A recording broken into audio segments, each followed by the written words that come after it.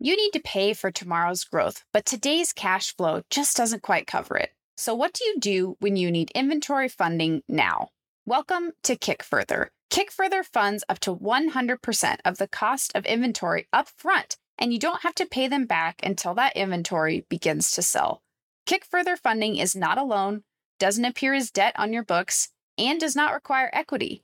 It's just capital right at the moment you need it to pay your most expensive cost, your inventory. Kickfurther has already supported over 1,000 opportunities, including working for brands that you may know like Dr. Squatch and Good Wipes. To see how much inventory funding you qualify for today, go to kickfurther.com/startupcpg. That's kickfurther, kickfurther.com/startupcpg, kickfurther.com/startupcpg to learn more. Hey, listeners, would you like the chance to be featured on this podcast and on Startup CPG's live LinkedIn show, The Dish? If you buy a ticket for our mic drop party at Expo East by August 31st, you'll automatically be entered for a chance to win a spot on both shows. The Dish is our conversational LinkedIn live show hosted by Jenna Mobsovitz, and I'll join as well for a special episode that'll be featured on this podcast across all podcast players. The Mic Drop Party is the evening of Thursday, September 21st during Expo East in Philadelphia. During the party, we'll be featuring backpack brands, and some of the incredible party guests signed up so far include retailers like Kroger, Whole Foods, Bristol Farms, media companies, and VCs. It's a karaoke venue, so get ready to sing, or just come to network and sample the backpack brands, which will be announced in Slack. We expect the Mic Drop Party to sell out, so get your ticket today at the link in the show notes, and we'll announce the winners the day after the party. Please note you must attend the party in person to be eligible, and this offer is only available for CPG brands. And if you already bought a ticket, good news, you're already entered. See you in Philadelphia. Knowing the landscape of options available to you and knowing the limitations of certain types of policies is really important. And understanding how your needs are going to change over time so that you can make a decision that you're comfortable with and that you made because you knew all the information that was relevant to you. Welcome to the Startup CPG podcast. I'm your host, Jessie Freitag. I don't always love talking about insurance, but I do love talking about insurance with today's guest, Danielle Holyoke, because I always learn so much and end up feeling more empowered with knowledge. Danielle is the CRO and co-founder of Amelia Risk, a CPG insurance brokerage equipped to handle all lines of commercial insurance. And I actually met Danielle through the Startup CPG Slack back in 2021 when she helped me with an urgent insurance issue, and she's still my go-to insurance contact today. Last year in 2022, Danielle came on the show for a CPG Insurance 101 level episode of Let's Demystify Insurance, How to Navigate Insurance in CPG, which is linked in the show notes and may be helpful to listen to before or after this episode, as it's packed with really great information about general liability, product liability, recall, and workers' comp insurance. Today, we'll continue our 101 level CPG insurance knowledge by focusing in on two areas of insurance that often get overlooked, but become super important as the CPG company scales: D&O, or Directors and Officers Insurance, and Stock Throughput Insurance, which come into play around conversations about fundraising and inventory, respectively. Listen in as Danielle shares about why D&O insurance comes up during fundraising and why it's often a requirement of investors, when to start thinking about D&O insurance and what it covers, why stock throughput insurance is important and surprising areas where your inventory may be unprotected, how inventory is covered from an insurance perspective during freight transit at 3PL warehouses and why you might need insurance to protect it, examples of insurance claim and inventory loss scenarios where insurance can and cannot help, how to find the right insurance broker and why choosing a broker before shopping for policies is important, and more. This episode was sponsored by Amelia Risk.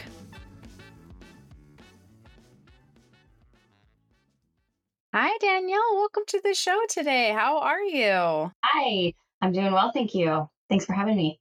Yeah, it's so good to have you back on the show. The last episode that we did together, people really enjoyed and found a lot of value in. So I'm glad to have you back to continue our conversation. And we got to meet in person earlier this year, which was really fun. So just really great to have you here. And I'm wondering if to start us off, you could just tell us a little bit about yourself and a little bit about Amelia Risk.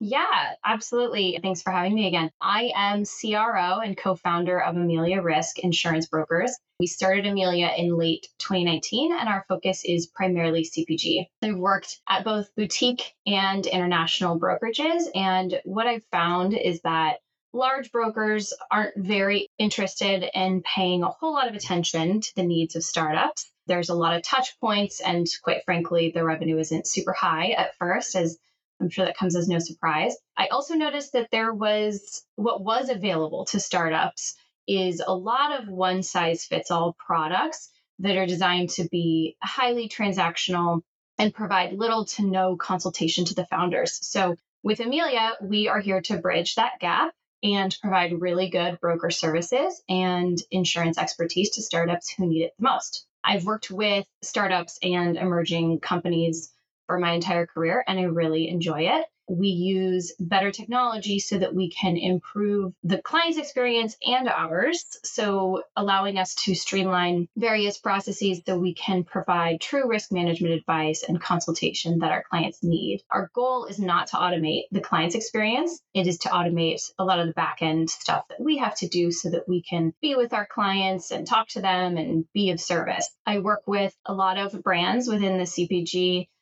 community, many from this community, which I just love. And most of my clients find themselves in more difficult or high risk categories from an insurance perspective, just like baby food, skincare, dietary supplements. And this is just due to the fact that folks are really out there innovating and iterating on traditional types of products, making them more functional and, quite frankly, more interesting. Yeah, that's great. And I think that I can definitely attest to Danielle's expertise and the Amelia Risk team, because I think we must have connected around 2020, 2021, something like that. We met through the Startup CPG Slack and actually worked together on an insurance project. And I was in a situation working with a company where working with a traditional broker and traditional insurance company where they were like, we don't understand why you don't have that much revenue. Like they just didn't understand that we were in a startup mode and fundraising. And it was like, wait, what? There's nothing wrong with the businesses at the phase that it's at. It's just smaller. And so connecting with you is such a breath of fresh air to be like, oh, okay, someone who understands the stage we're at can help us find policies that fit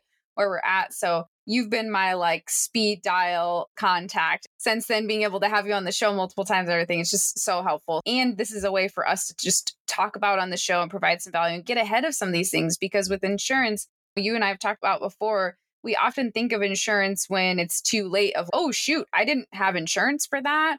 Or sometimes we're prompted by insurance when you're getting set up with a retailer or distributor and they ask for your certificate of insurance and they require certain minimums of coverage and you have to provide that certificate. And then that prompts, okay, I need to get insurance. But then it's, what does it mean? The policy documents are so long and it's just a lot to navigate. So for today's conversation, I wanted us to talk about that beyond that certificate of insurance. Like once you have your initial like general liability insurance set up, which getting the right setup for that is really important. And we cover that, a lot of that in the episode we recorded previously. So today I want to dig into kind of some of the more specifics insurances that you might not think of, but besides getting that certificate you send to people. So I wanted to hear from you when I talk about like beyond the COI, certificate of insurance, what do you first think of? These are areas or gaps that you often see clients be proactive in or end up having to be reactive in because they didn't have a solution in place. Yeah. So that's a really great question. And it's an interesting thing. I think that there are a lot of considerations beyond the certificate, but I think a lot of people are very focused on the certificate because that is the thing that is between them and getting on shelves, signing with distributors. So I totally get that. The certificate or a COI is simply just a proof of coverage. So it is a snapshot that shows third parties, I have insurance and this is the information about the insurance that is in force.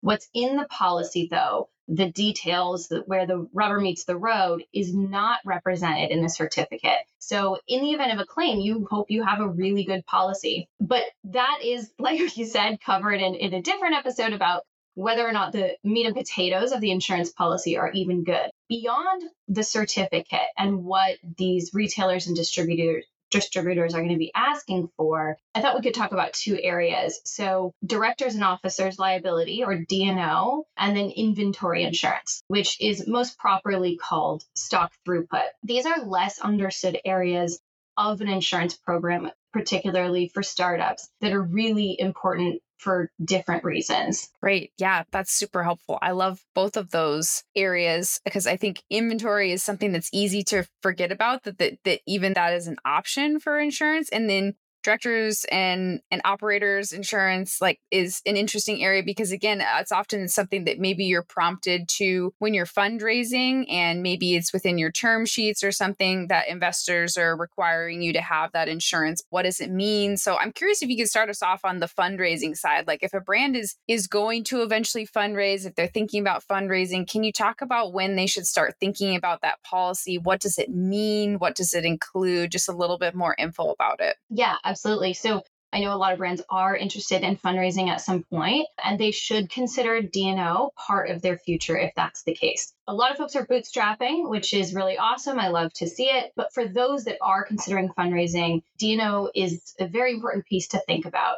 It is a policy that specifically covers the individual directors and officers of the company in their capacity as such. That's a mouthful. What that means from a practical perspective is that you're running a company, you're making decisions every day that impact said company. If you've raised funds and you're using other people's money in those decisions, and those shareholders come back and allege that you mismanaged the funds or you made X, Y, and Z decisions that were detrimental to the company, this is the policy that protects you from those allegations or lawsuits. In a nutshell, D&O policy protects you from shareholder claims of mismanagement. It's a very broad policy. We typically see that these types of claims come at transactions. So acquisition, IPO, bankruptcy, or maybe another round of funding. And a good D&O policy is really intended to protect the individuals, the board, and the entity. In terms of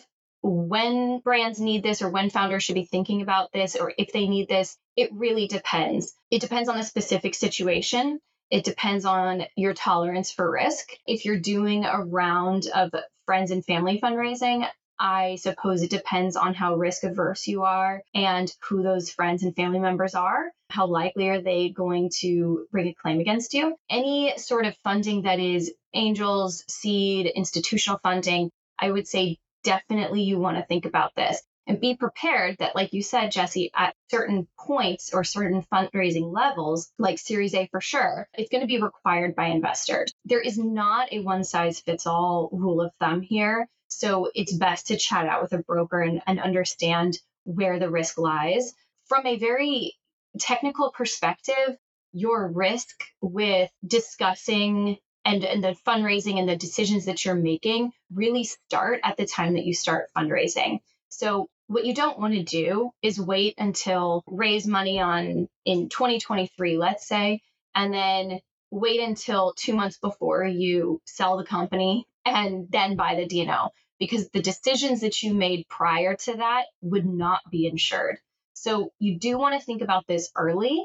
It doesn't necessarily mean you need to buy it right away, but don't wait until you've got a transaction happening to think about buying this. Yeah, that's a really good point. And so basically, just to put it in other terms, it's protecting you as the business owner. So if you have an investor who, say, they decide that you have mismanaged the funds somehow, or they don't agree with the decision that you make, some extreme protection, this basically means that your personal assets and funds aren't at risk because they're like, hey, you owe me XYZ amount because that's what it cost me as an investor because you're mismanaging my money. But then it's also protecting the investor, which is why it's required, because then if they lose their money because someone did mismanage it and that person doesn't have the funds to pay them back, or the business doesn't, then the insurance kicks in and can protect their investment. That's exactly right. So this policy protects the individuals and their personal assets when they are individually named in a lawsuit.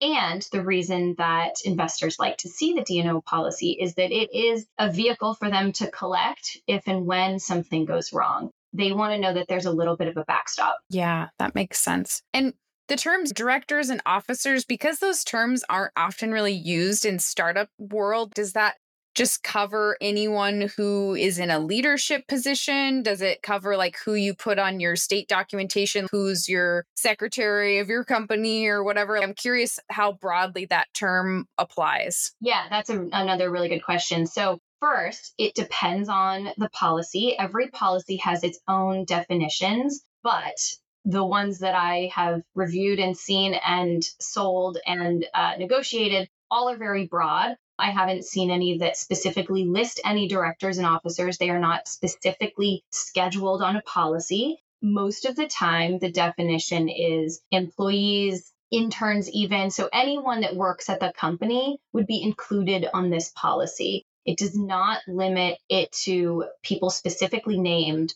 or in the bylaws or anything like that. Okay, that's really helpful. And if you are fundraising and for example, that you do want to get a D&O policy, like how soon should you like reach out to your broker to get that set up? Because like you said, you want it to start to be active so that it's covering everything in time. So how long does it take to find the right policy? How much time would you allow for finding the right fit from a price and go over all the details? Yeah, so the underwriting process itself doesn't take very long. It depends on how quickly you want to move. If we get completed information and you want to move very quickly, it can be a matter of days, maybe a few weeks. But I would say that having a discussion with your broker about what your fundraising plans are and what that looks like, what the specifics look like, when are you closing the rounds, how much are they, who are they from, those types of things should be discussed and determined. When is D&O a priority for you?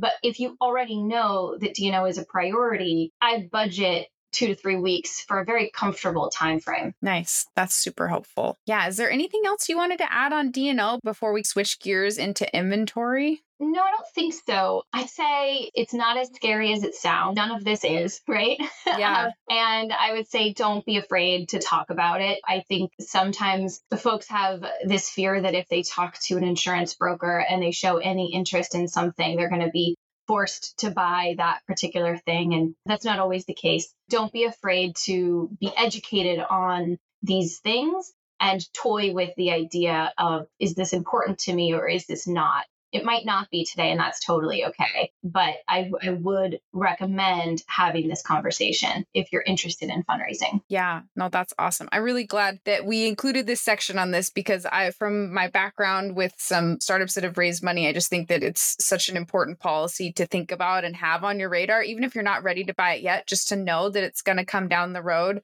and know what it kind of does. I really appreciate you explaining that a little bit to us in words that we all understand, because it, like you said, it's really intimidating. Yeah. On the inventory stock throughput side, can you explain to us a little bit more about what this covers? And then we can dig into some specific instances where it might cover, but just a recap of what this does, what we're trying to protect, and the value that it brings to the startup world. Yeah. So inventory insurance, this is something that comes up a lot in my conversations with founders. And it can feel very complicated. Supply chains inherently have a lot of moving parts. Knowing how your ingredients and your inventory, your finished goods are all insured and where and by whom and to what value takes a little bit of digging in to your particular risk. So firstly, I've said it before during our last discussion, and I will say it again, startups don't need everything right away. There are different points at which brands should consider various insurance policies. General liability is the most important piece of the puzzle to get right away. That covers third-party claims of bodily injury. Most distributors and retailers, as we've said, are going to require this of you, so that really does literally open doors. However, I think it's important to think about your inventory and how or if it is insured. This is a confusing area for a lot of my clients. I typically spend a fair amount of time going through this as I start working with folks. So I'll start with just defining it. So inventory insurance can be called a few different things. Ultimately, It is a property policy of some sort. You can insure inventory in a variety of ways, and there are more robust or more skim ways of doing that. So you can insure your inventory on a standard property policy, a cargo policy, or what is called stock throughput, which is basically a combination of the two. A stock throughput policy is one that has two coverage parts: cargo or property in transit, and location coverage for property sitting still at various locations, such as 3PLs or co-mans. The beauty of this policy, there are many beauties of this policy, but one of them is that it insures your goods at any point in the supply chain, and it eliminates the gaps in coverage that exist at particularly loading and unloading, because that's where a lot of claims happen. What we don't want is multiple insurance companies, multiple parties being involved and pointing fingers in the event of a claim. For instance, one insurer says, we were at the warehouse, the truck wasn't moving, it's not our policy. Another insurer says, was on the truck, it's not our policy. You can see how that can get pretty messy and frustrating. The stock throughput policy is designed to insure your property from A to Z, right? And if there has been direct physical loss or damage to the property. So think storage containers or pallets crushing other pallets or storage containers. Perhaps infestation, that depends on the policy. Spoilage, if there's a failure of refrigeration, a fire at a warehouse or on a truck, which we've seen, or maybe theft. So there are a number of ways that this policy is or can be very robust, particularly compared to the other option, which is a standard property policy, which I'll get to in a moment. But spoilage is one thing to think about. Do you have a shelf-stable product?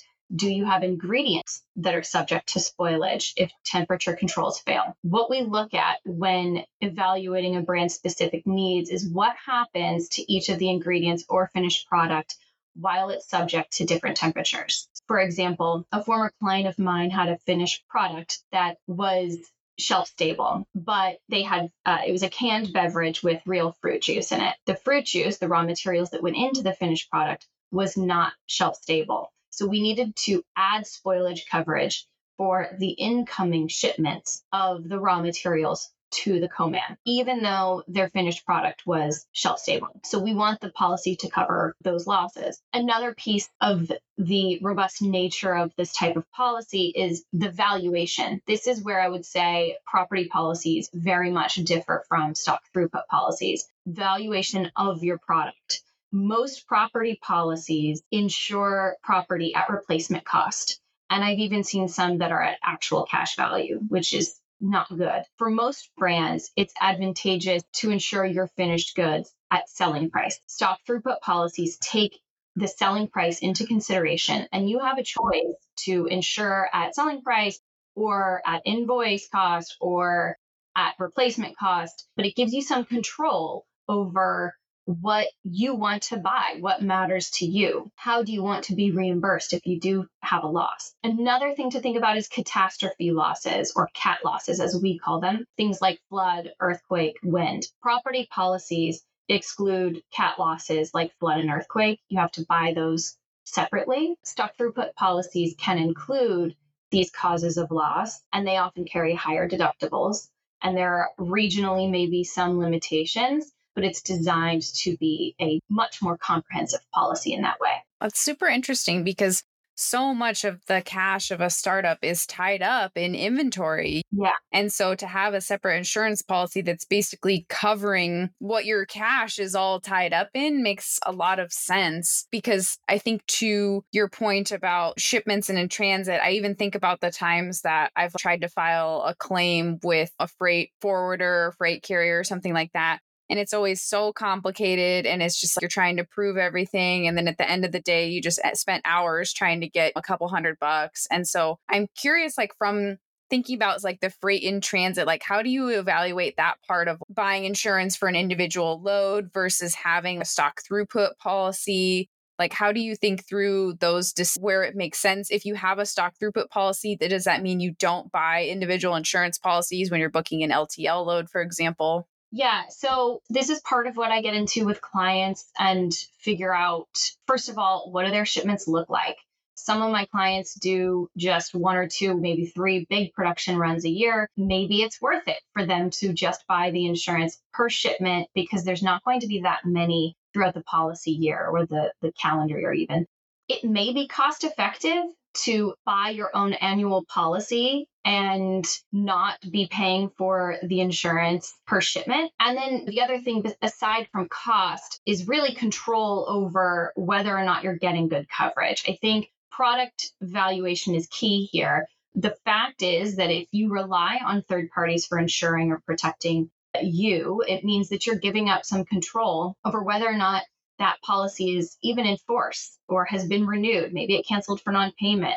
Was it a comprehensive option in the first place? You really don't know what the other party has deemed inappropriate policy for them or for you. And I can almost guarantee that you would not be getting selling price on your finished goods through someone else's insurance policy, because there's virtually no way for the underwriter on the other end of that to underwrite for your product. Right. Yeah, that makes sense. And adjacent to that would be like 3PL warehousing. So if you're using a 3PL or an external warehouse, is this something where you check? Do you ask a 3PL to send over their insurance? You can identify if there's gaps. Does this double over anything that they have when you add that warehouse to your policy? I'm curious about how when you use external warehouses owned by other people, how that fits into the policy.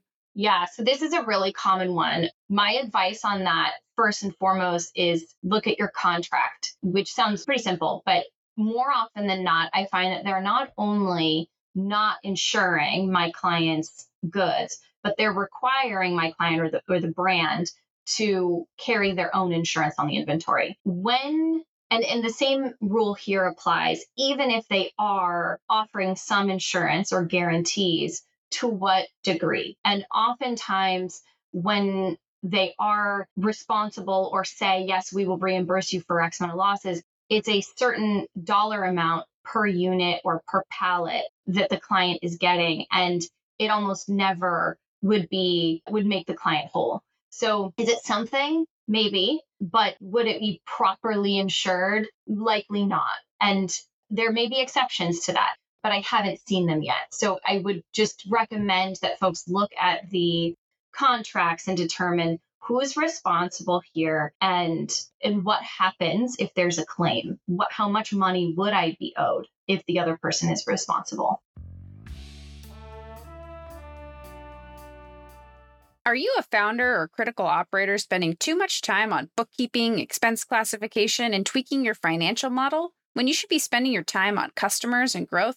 Cue Graphite. They are a full finance department as a service for early stage and growing CPG startups. Think of having a CFO, controller, and bookkeeper, but for the fraction of the cost of hiring even one internal team member. That's Graphite.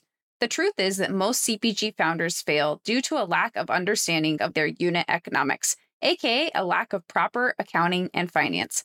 To download their free financial model template, free chart of accounts template, and other resources, go to graphitefinancial.com/CPG.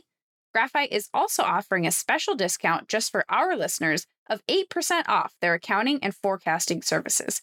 Head to graphitefinancial.com/CPG to claim your discount. That's Graphite, GRAPHITE, financial.com/CPG.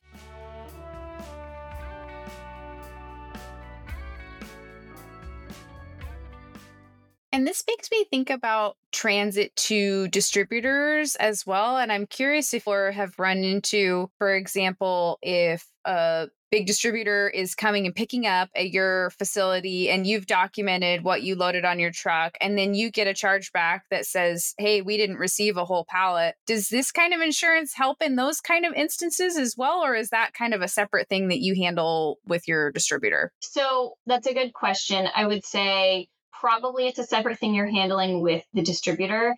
Theft could be an issue here. It sounds like somewhere along the line there was a mistake made or a miscommunication, but if there's evidence of direct physical loss or damage to the goods, meaning there's evidence that there was theft or there's actual damage to the goods, then yes, this could certainly apply.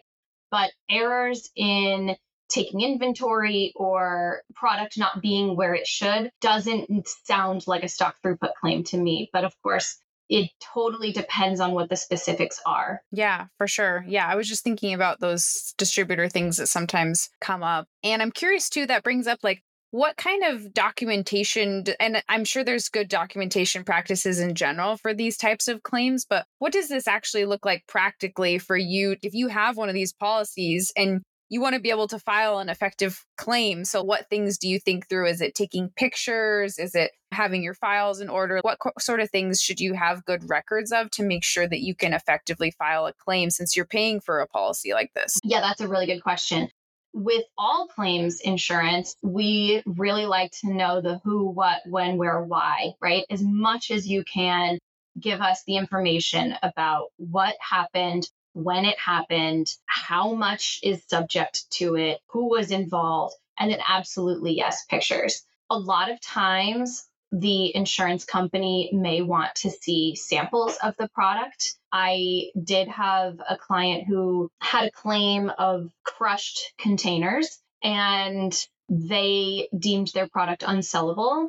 And an inspector came out to review the product and inspect random cases to see, was this in fact unsellable, even though it wasn't visibly crushed from the outside. So yeah, maintaining some of the product itself and not necessarily moving it. I know that can be hard because warehouses or ports or wherever the product is, they need to move it, right? It can't just sit wherever it is forever. But getting the insurance company or your broker involved as quickly as possible to understand what the best practices are with regard to dealing with product or disposing of it is really important. But I would say definitely document all of the specific details, the who, what, when, where, why, with pictures is really helpful. Yeah, for sure. Because, yeah, I think of freight deliveries in particular, where you get something, a box is crushed or opened and you're not going to be able to use it. And maybe you find out, or you were sending it to someone and a day later you find out, oh, yeah, we didn't receive that whole pallet. One of them was broken and we just threw it away. And I'm like, no, pictures, like sign the bill of lading that says that it wasn't all received or something. It's hard to do in the moment. Like it's so hard to remember, but that documentation is also key to have later so that you can actually draw on these policies that you have put in place. Totally. I feel like another question within this inventory piece is for folks that their inventory fluctuates a lot. What do you advise them as far as deciding how much inventory to have insurance for? Because it may change a lot throughout the year. Do you insure for the highest peak of the year? Is that too expensive? How do you talk through how much to insure for at given times? That is a question I get a lot. And ideally, you want the policy limit. Every policy has a limit, property and liability. So for a property policy, you want the limit to reflect the most amount of product you would have at any given time. So for brands where they are highly seasonal and that limit fluctuates dramatically, you don't want to be paying for insurance at $1 million worth of insurance somewhere where sometimes you only have 20,000. What we ask for with very seasonal products where there's a lot of variability in the amount of products they'll have at any given time, what we want to do is look at the average amount and then the maximum amount. What we do is we give that to the underwriter so that it would be, it is more risky from an insurance perspective to insure a company that has $5 million worth of stock all year round at this warehouse versus one that has $5 million worth of stock for 1 month of the year and then 500,000 for the rest of the year, right? Because likely if there is a claim, the maximum that would be there would be closer to the average than it would the highest. So underwriters take that into consideration and they price it accordingly. So what we do when there is a lot of fluctuation is really just paint a picture for the underwriters to understand what this business looks like and price it in a way that reflects the true risk. But the short answer is you want to choose the highest amount of goods you'd have at any given time, because that's how much insurance you would need if you had a claim at a time when you had that amount there. Yeah, that makes sense. I'm wondering if I feel like in the past you've had some really good scenarios to walk through, like to help make this more concrete. Do you have some scenarios you could walk us through of either some claims or some losses? I think that'd be really helpful. Yeah, I do. We've seen a number of claims or concerns from our clients over the past few years with regard to inventory. It's one of the more frequent conversations that we have. I think, especially with the pandemic, the supply chains were just a total mess. I think a lot of people were feeling that. So, one of our clients had 3 claims in a roughly 6-month period of time, none of which were their fault. And the issues were largely in transit and at ports. So they had crushed containers. That was mostly it. There was one that was infestation. They did have a stock throughput policy and they were fully reimbursed up to the limit of the policy for that. While claims are never fun, this one was a good outcome because the losses were fully insured. We've had a number of clients that have had leaking cans. I've probably half a dozen folks have come to me about this. That one is tricky because it really depends on what happened. All property losses depend on what's happened. But sometimes this is an issue with the can not being an appropriate fit for the beverage that's inside of it. What we look for, and that's really not my expertise, but what we look for is, has there been direct physical loss or damage to the product? If not, then that sounds like a manufacturing issue and something that needs to be rectified and troubleshooted there. But if there has been direct physical loss to the product, then that would potentially be an insured loss. Another thing that typically comes up or has come up with a few folks is product that tastes off or the texture is off. Something isn't quite right with how it tastes. And I've had questions from folks around spoilage. That scenario is not an insured loss. That scenario is likely a manufacturing issue as well. So product that just doesn't taste quite right or it doesn't come out the way that you wanted it to, that is not insurable under this type of policy. That is something that needs to be dealt with the manufacturer. Again, there has to be direct physical loss to it. And the spoilage coverage, more often than not, but again, you have to really read into the policy that you're considering, is coverage when your product spoils because there was a mechanical failure of some sort of temperature control. Again, if you have shelf-stable ingredients and shelf-stable products, then spoilage would really not apply here. So there are a number of things that we see clients struggling with. Some are insurable, some are not insurable. It depends on what the situation is. And there is a number of ways to insure your property. Some are really good, some are not so great ways. Not everyone needs a stock throughput policy right out of the gates. Many don't.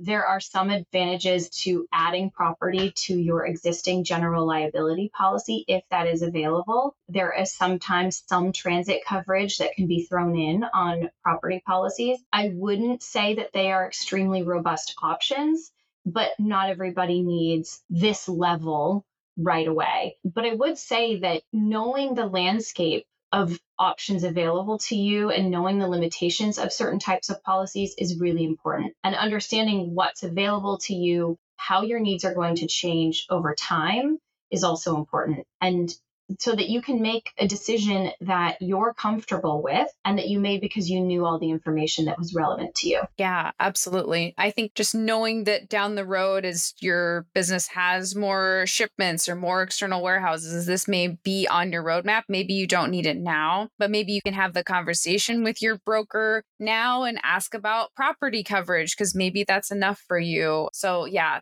and I definitely want to talk more about how to find the right broker to work with on all of these things because I think that's super important. But I wanted to see, is there anything else in the stock throughput category that you wanted to talk through specifically before we jump into how to find the right person to help you navigate finding a policy? I think that covers it for stock throughput. I think that, yeah, it can be a complicated project to figure out who insures my product and how do I figure out the limits and just working through it all. But again, I think supply chains are complicated. And so that process is sometimes necessary. Yeah. One last question that prompts me thinking about how we've had an exceptionally hot year here in the United States, and we're talked a lot about shelf stable. I was thinking about how I've seen more with manufacturers saying, hey, I know the thing we manufacture for you is shelf stable, but I need you to sign a waiver that you're going to pick this up using a refrigerated truck, because just because your product's shelf stable doesn't mean that it should be 110 degrees or 150 degrees inside the back of a hot truck. Are you seeing the temperature pieces and the seasonality, even when you're dealing with shelf stable, these considerations still come into effect where you need to be thoughtful about how insurance might not cover it getting really hot, but it still might spoil your product. So you're going to need to make the appropriate arrangements. Yeah, this is coming up a lot. And I think we're in a moment where the insurance industry is addressing this too. What I'll say is spoilage coverage has to be specifically underwritten. So the underwriters look at, on this type of policy anyway, on a stock throughput policy, the underwriter will ask questions about your product. They will ask questions about the transportation. So you have to show that you are caring for the product from a temperature control perspective. What wouldn't be possible is having a shelf stable product that you don't control the temperature for because it's shelf stable and you don't maybe use reefer trucks, and then getting the spoilage coverage. The underwriters are not going to insure that. What they want to see when they're offering coverage for something like spoilage is that you're doing what you can to mitigate spoilage from happening in the first place. So that piece has to be there. So I'd say that for folks who have a product that's shelf stable and doesn't, in someone's home require to be refrigerated, but they are worried about their product being damaged some way from extreme heat while in transit, you may want to look into getting a refrigeration truck. And I understand that there's a cost associated with that. But again, from an insurance perspective, the underwriters would need to see that you're doing that in order to offer insurance for it.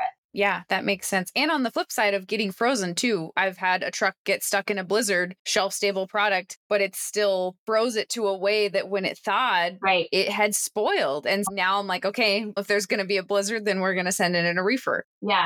We saw that in, I think it was March 2021 in Texas. Yeah. So that's very interesting. That's all super helpful. And I think all of this highlights that having the right person to talk through this is really important, because you've mentioned a lot how you can act as the go-between with the underwriters, how the people that are underwriting your policy and coming up with what it's going to look like are really important. But most of us are not equipped to talk directly to an underwriter, and that's where having a broker can come in. So can you talk us to a little bit about how do you find the right broker? Like, what should someone look for? Obviously, we're going to talk about how to connect with Amelia Risk, and that's something that I highly recommend, is finding a good broker partner. But for you, if someone's like, this seems really interesting, like I made this great connection at a show or something, are they the right broker for my business? What would you talk them through as far as making sure that broker is the right fit for their business? Yeah, great question. I have a lot of thoughts on this, obviously. So first, I would say there are a lot of one size fits all off the shelf products out there and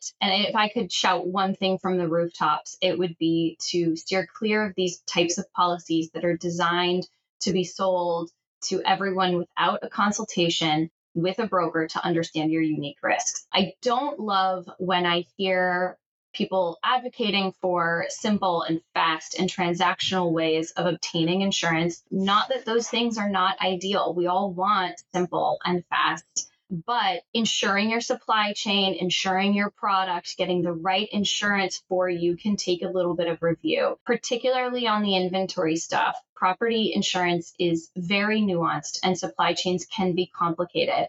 Getting good insurance that will make you whole in the event of a loss it might take a conversation or two. And I don't think that's a bad thing. Selling policies on making it simple for a client is doing a bit of a disservice, in my opinion. And again, not because I don't also want simplicity, but because doing it right might mean digging into the details. So I strongly recommend that folks work with a specialist in this space. And that means someone who's both a specialist in the insurance industry as well as the CPG industry. So you want someone, first and foremost, that understands insurance, work with a broker who has relevant commercial insurance expertise and experience. And secondly, one that specializes in the industry that you're in and can understand your business. Insurance brokers are not created equally, and some have more experience and insurance knowledge than others. My recommendation is to find that out by getting on the phone with them and having a conversation and understanding what they do best and how they do it. And will I like working with this person? Typically, if you have a phone call, I think you have kind of a gut on that as far as how it feels to talk to them. And did you get your questions answered? Do you feel like you understand this process for you and your brand better? And then once you find someone that you feel knows what they're doing, you feel like you'll have a good working relationship with them, move forward with exclusively that broker. I know that sounds counterintuitive because people want to go get as many options as possible. And I think that's a good idea to do on the broker level, but not on the quote level. Long story short, it gets a little bit muddy on the back end when you have multiple brokers involved. So you definitely want to do your due diligence on your broker relationship and then let that broker go represent you to all the insurance companies that they can. Yeah, that's a really important point about do your shopping for your broker first and then have your broker help you do your shopping for your insurance policies, doing both at the same time. Because yeah, it's confusing because then multiple people could be pinging the same insurance company and underwriters saying, hey, write up a policy for this company. And they're like, wait, who do I write this up for?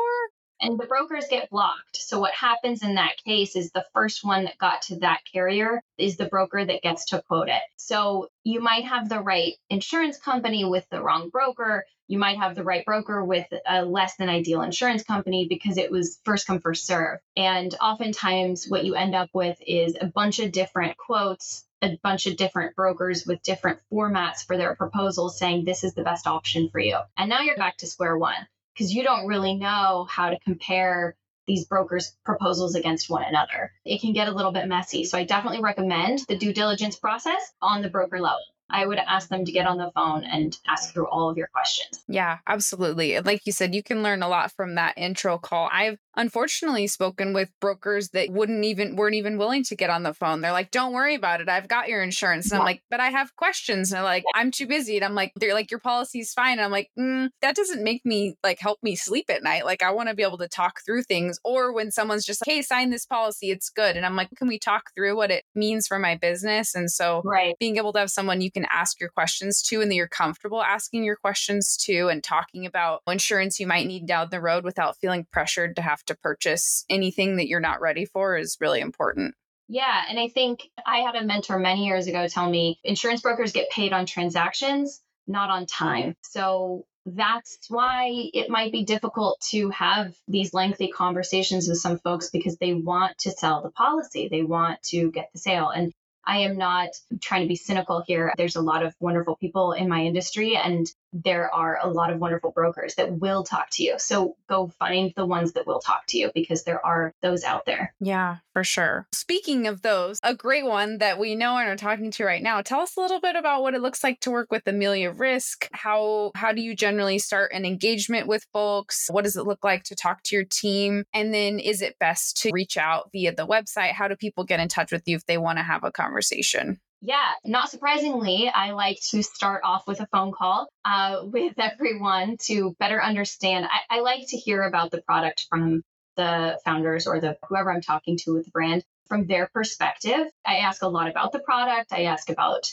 the strategy of the business. I get to know things and I determine based on that what I think is important for me to be thinking about and talking about with them. But then I really want to know what's going on right now that this is coming up and what are your specific needs and questions around this, because I might have an idea of what I think you should have, but I think you have an idea of what you should have too. So that's the first step. I've had very few times where I would take on a client without first having an introduction call. It has happened, but it's not very common. And so in order to reach me, you can do a couple of things. My email is Danielle@ameliarisk.com. That's AMELIARISK. You can go to our website and contact us there. You can email me, or I'm also a part of the Startup CPG Slack community. You can send me some DMs. am very active in that community. So I am monitoring conversations and I respond pretty quickly. So if that is the easiest way to find me, then that works. Yeah, that's great. Yeah, I was going to mention that you're very active in the Slack, and that's a great way to find you. And I would just add from a client experience perspective, because you noted that people are always looking to save time on these pieces and how saving time on setting up a out of the box policy really fast without talking to someone isn't the place to save time. But your team has found other ways to save time with really automating some of you fill out information and then it rolls over into the next form that you fill out or something like that once you're getting into the actual policy side. So I know I was impressed and have been impressed with your team's use of technology to make things smoother on the back end. And I really appreciate that compared to some other insurance experiences where it was like hard to get the policy set up and not a lot of talking about what it included. And then it was still clunky to get it set up. And you help people find the right policy. And then you help use technology to make it smoother to actually get everything all signed and all the T's crossed and I's dotted and everything. Thank you. Yeah, again, we are really focusing on technology that helps make your process and our process easier, but not technology that reduces your options and streamlines you to one thing. I think it's really important that as a broker, we can still do our job and take your business to multiple insurance companies that we deem fit and see what those responses are. So it's a pretty old industry. There are some really awesome disruptors in the space making brokers' software tools a little bit better, but we don't want to distill down the options and the policy to something that is a very quick and easy thing to get, but doesn't cover a whole lot and reduces the client's options. Yeah, for sure. Yeah, you do a really good job of striking that balance. So I'll make sure to include the links to the website, your email, all of that in the show notes so that folks can go find there. And then again, find Danielle in the Startup CPG Slack community. That's a really great way to connect.